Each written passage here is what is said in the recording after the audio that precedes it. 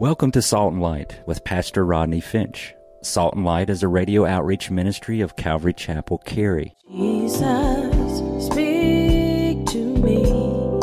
Open your word and reveal your heart to me. Salt and Light is a series of verse-by-verse studies through the Bible, focusing on its practical application to our everyday lives. Salt and Light is recorded live at Calvary Chapel, Cary in Apex, North Carolina.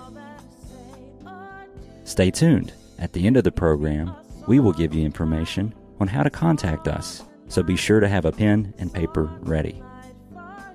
Today, Pastor Rodney will be teaching from the book of 2 Samuel, chapter 16. So grab your Bibles and follow along.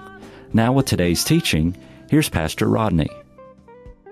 When you sin, you can be sure, and you sin and you've sinned hard, and you fall hard, you can be sure the enemy will constantly remind you. He will never, ever let you forget. The enemy will never, ever say, I think I'll give you a break today. The enemy's not going to say that. He never will. When you're down, the enemy will hammer you and hammer you and hammer you and hammer you until you are dust. Right now, David is down as he can possibly be. David can't seem to catch a break. And now the enemy wakes up this guy, Shimei, and says, hey, run out there, throw some stones and call David a cold-blooded murderer and tell him he's getting what he deserves. And so, Verse 9, Shimei is cussing, throwing rocks, kicking dirt. Abishai said, enough. I'm tired of listening to his potty mouth. I'm a little sick and tired of dodging these stones. Abishai said, why is this dead dog cursing my king? Let me take his head off. I love that. Let me take his head off.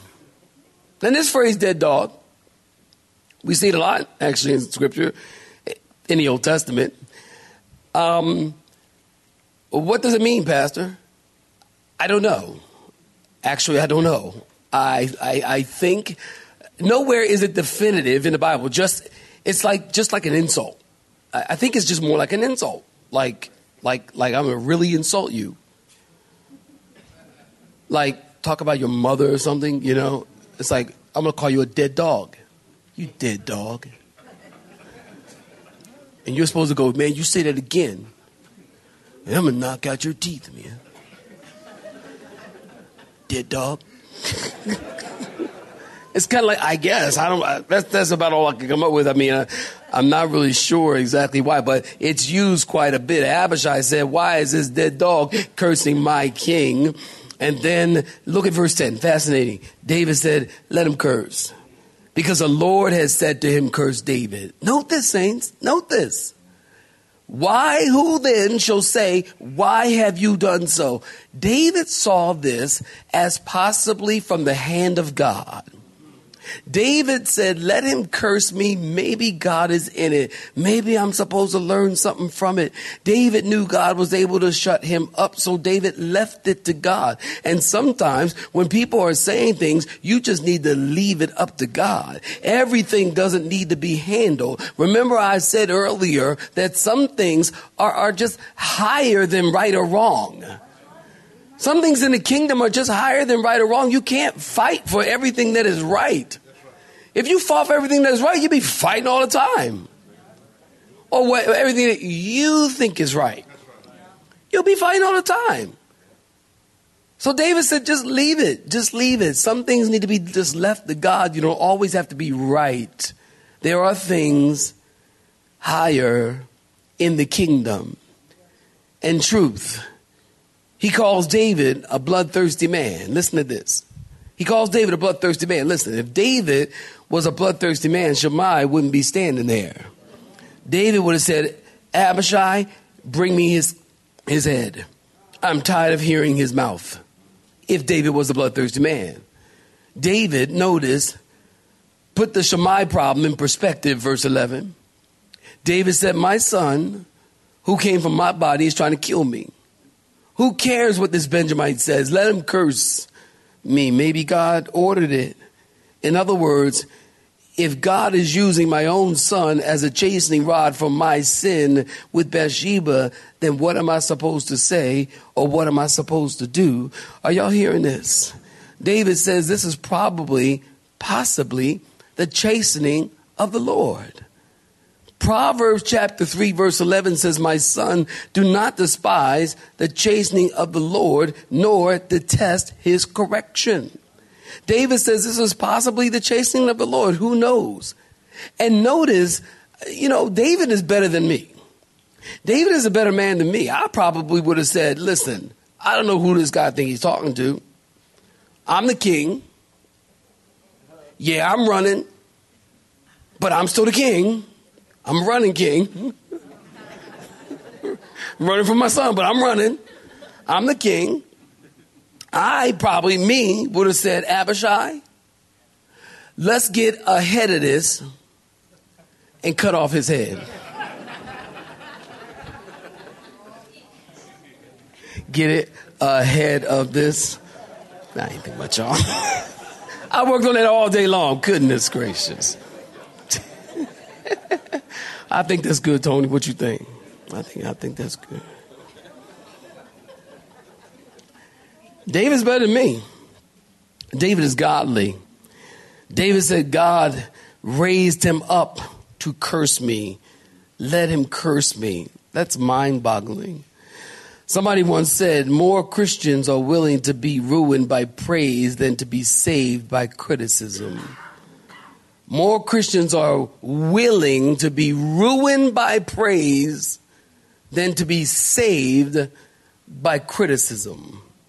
Sometimes there are some things to learn in criticism. It really is. Criticism that comes to you the right way. There's some things to learn there. We Christians should be completely open to criticism. Me, as Pastor Rodney, I should be open to criticism. What I'm not open to is griping and complaining. Amen. No, I'm not open to that. No, I'm not. No, I'm not open to people. You doing this wrong. Or you doing that wrong. Or you doing this wrong. Or you did that wrong. Or you did this wrong. Or what should I do? I don't know. But you did this wrong. And you did that wrong. And you did this wrong. I'm not open to that. No, I'm not open to that. That's just it's not constructive criticism. I'm open to criticism that says, and who it is that's doing the criticizing.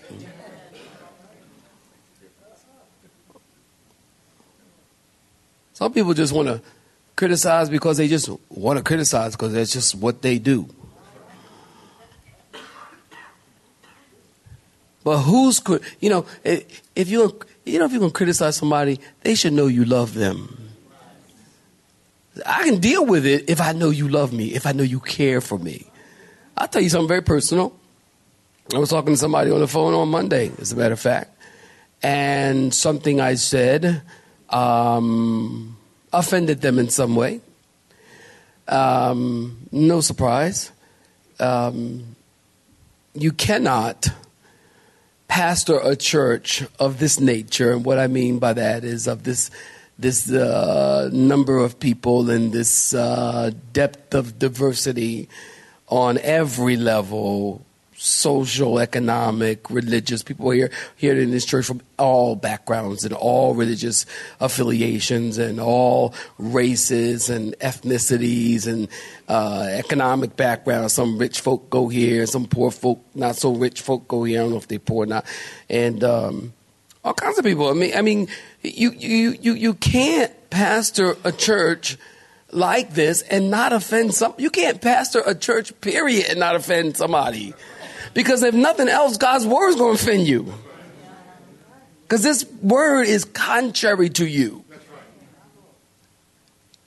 This book is contrary to you and me. So even if I just said what was right here and didn't say one other thing, not one other thing, I would offend you. So it's no surprise to me that somebody would say, well, Pastor, that wasn't, that offended me. Actually, it happens more than you think, unfortunately. No bother. No bother at all. Especially when that criticism is coming from someone that I know, which was the case on Monday, loves me. They really love me. They really care for me. I know that. They've been here a very long time. Loved me, supported this church, supported you, helped you, blessed you. You don't know who they are. I do. So when they say something critical, I listen. Because of who it's coming from. Now, if I don't know you and you've been here like 2 weeks or something and you come, well, let me tell you something. Let me tell you this. Well, let me tell you that. I'm going to tell you this. I'm going to tell you that. Be like, oh, that's the most. Okay. I can't hear that. So criticism is not a bad thing. It just depends on who it's coming from and how it's coming at you. We have to remain open enough as a body of believers to disagree with each other, but not like take each other's head off just because we disagree. We can disagree like nice folk. Y'all got mighty quiet right there. Then y'all like, no, we can't. No, we can't. Yeah, you can. Yeah, you can. Because we're brothers and sisters. We're family. And you can't pick your family, okay? So you have to get along with your family. And you have to be able to talk to your family, whether they agree or they don't agree. And we have to remain open to criticism, to people not agreeing with you. That just, honestly, in this job, it just comes along with the job. It's just the way it is. You know, I was talking about criticism. I read this other story. George Whitefield, who was he was involved in the Methodism, right? Evangelist. And get my facts straight there. And he said this at one point in his ministry.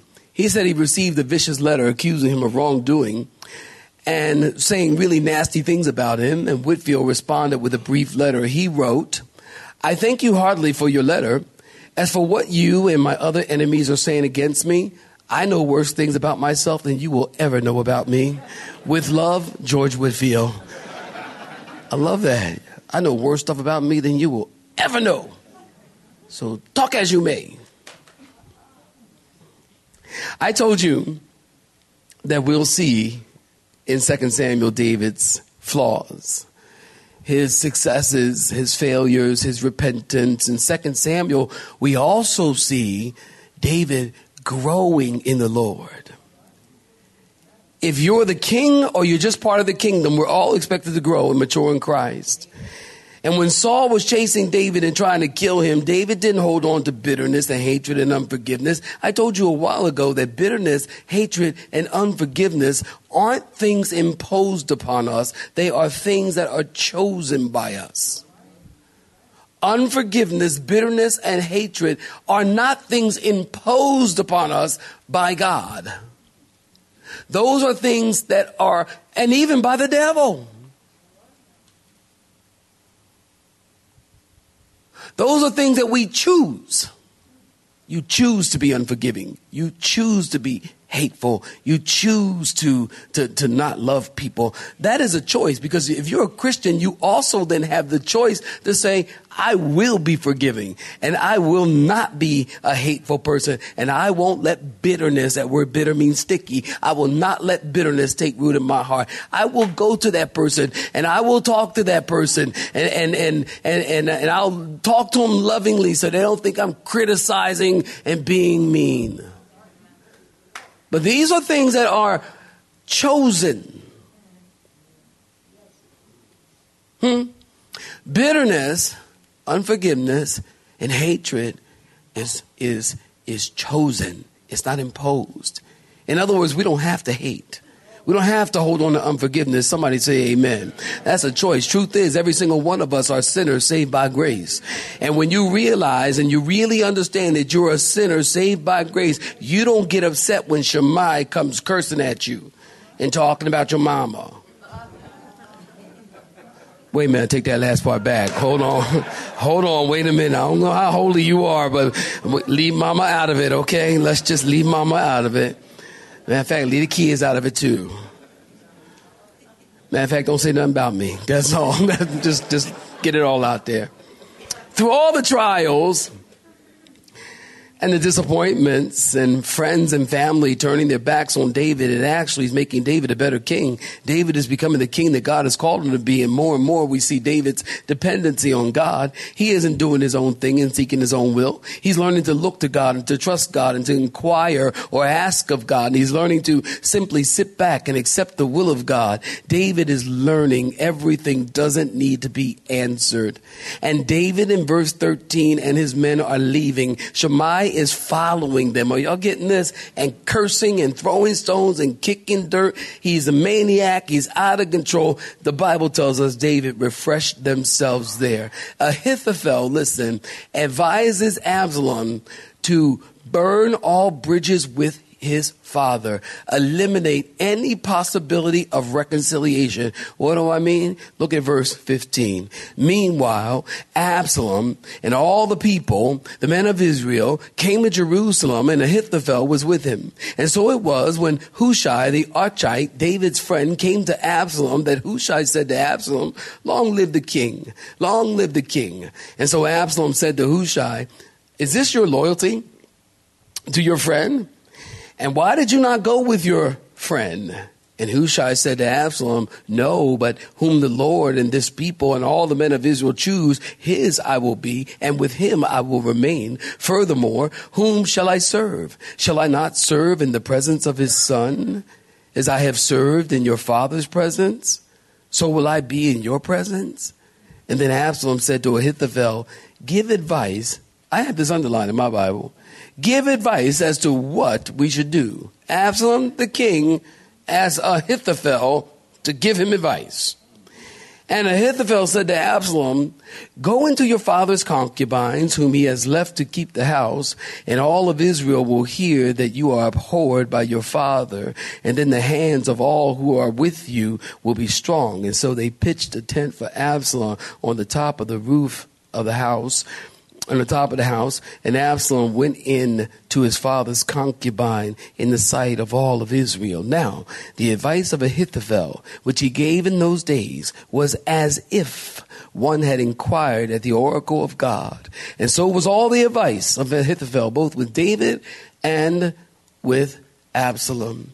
Absalom, let me have your attention. And all the people coming to Jerusalem, Ahithophel is with them. Hushai is also with them. And he said, "Long live the king." Absalom said, "What's going on? You and my dad were friends. Is this your loyalty to your friend? What are you doing here?" Now remember, in chapter 15, verse 32 through 34, David sent Hushai to be a spy, remember, with Absalom and Ahithophel.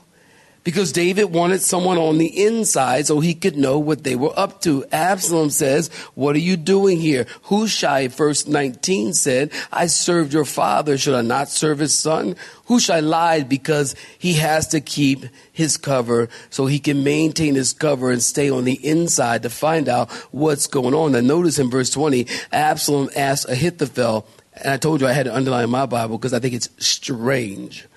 "What should we do?" Ahithophel could care less about Absalom's daddy problems. He just wants to get revenge.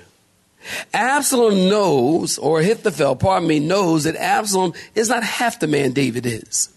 But again, he just wants revenge. That's it. Absalom asks Ahithophel, "What shall we do?" Now, who is the king?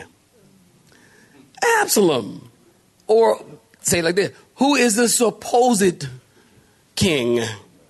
Because David is the king. But Absalom's trying to trying to take over. So, okay, fine. He's like the acting king. But Absalom is the acting king. But it is interesting, as king, he can't make a decision, but he can cause a rebellion. And isn't it true? The Absaloms of the world are great at rebellion, but they're lousy at leadership. Well, you need to write that down. They're great at rebellion, lousy at leadership. You can't get a good leader, you can't be a good leader until you are a good follower. When David reigned, he didn't ask Ahithophel or anybody else. David asked the Lord. He listened to his counselors, and then he would make the decision, because that's what kings do. The Absaloms of the world are great at rebellion, lousy at leadership. Absalom says, what do we do? And Ahithophel, look at verse 21, saints. I'm almost done. Ahithophel says, Absalom, take your father's concubines out on the roof and have sex with them in front of the whole nation. And that way everybody will know that your father hates you, and this will put a permanent wedge between David and his son Absalom. Now listen, in the ancient world, taking the king's concubines was an act of treason. And with Absalom doing this, he's wiping out any possibility of reconciliation. And that's good for Ahithophel, because if Absalom and David reconciled, Ahithophel would be branded a traitor and thus be put to death. So Ahithophel's counsel to Absalom is to do something so disrespectful that you ruin all chances of there ever being a relationship again. And don't miss this, saints. Don't miss this. This is prophecy being fulfilled. 2 Samuel, okay, just really quickly turn there. 2 Samuel chapter 12. Look at 2 Samuel chapter 12. Turn quick, because I'm out of time. Like in 2 minutes, I'm out of time. 2 Samuel chapter 12. Look at verse 11. Prophecy being fulfilled. There's my point. Prophecy being fulfilled. Thus says the Lord, behold, I will raise up adversary against you from your own house, and I will take your wives before your eyes and give them to your neighbor, and he shall lie with your wives in the sight of the sun. Prophecy being fulfilled. This is unfortunate, and what I'm about to say is unfortunate, but God's word is always fulfilled exactly to the T. No deviation. Nathan prophesied this very thing would happen, and it did happen. Look at chapter 16, verse 22. They put a tent on the top of the house, and Absalom slept with his father's concubines in the sight of all Israel. 2 Samuel 12:11, which honestly, this is so shameful, and it tells us a lot about Absalom, but it also tells us a lot about Ahithophel. And maybe, just maybe, Ahithophel found some strange satisfaction in seeing David's women violated, just like his granddaughter Bathsheba was violated. And remember, Ahithophel's reputation in verse 23 is giving good counsel as good as out of God's own mouth. But this counsel is foolish and destructive. And by the way, it was the people who felt that Ahithophel's counsel was as if the counsel came out of God's own mouth. This was not God saying the counsel of Ahithophel that's coming out of his mouth is counsel from me, God, out of his mouth. That wasn't God saying that. That was the people who felt that. But we see that's not true. Because look at this foolish, crazy, destructive counsel that Ahithophel is giving to Absalom. And by the way, 2 Samuel 15:31 is an answer to David's prayer. When David found out that Ahithophel was joining up with Absalom, David said, Lord, please bring his counsel to foolishness. Obviously, he was a good counselor. I wouldn't say like out of the mouth of God, but obviously he was a good counselor. David was like, Lord, bring his counsel to foolishness. And his prayer was answered. His counsel is foolishness. His counsel shows the power of bitterness. He's willing to see women abused and sexually violated just so he could satisfy his bitter desire for revenge on David. And this Shammai guy, okay, come in right here. The Shammai guy, okay? 1 Samuel, homework, 1 Kings chapter 2, verse 36 through 46. 10 verses, homework. 1 Kings 2, 36 through 46. Shammai was told by Solomon, who is the king at this time, not to leave his house for 3 years. So Shammai somehow winds up on house arrest. Around 3 years, his servants ran away to Gath, and Shammai forgot that he was on house arrest. So he runs out, he jumps on a donkey, he took off. Solomon found out about it, and Solomon said, listen, I let you off even knowing that you cursed out my father. I let you off. Now you've broken the deal that we had and the commandment that we made together, and Solomon ordered Shammai to be put to death. Because some battles need to be postponed.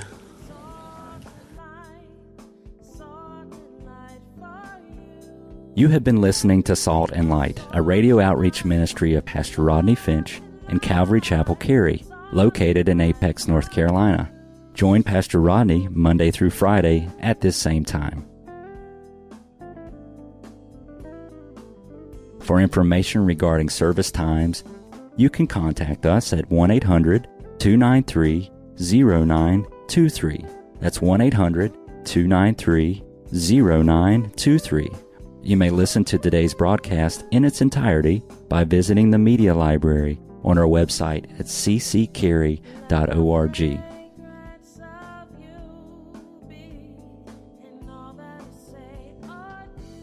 We would like to thank you for tuning in to Salt and Light and pray that you have been blessed. Until next time, may you be salt and light.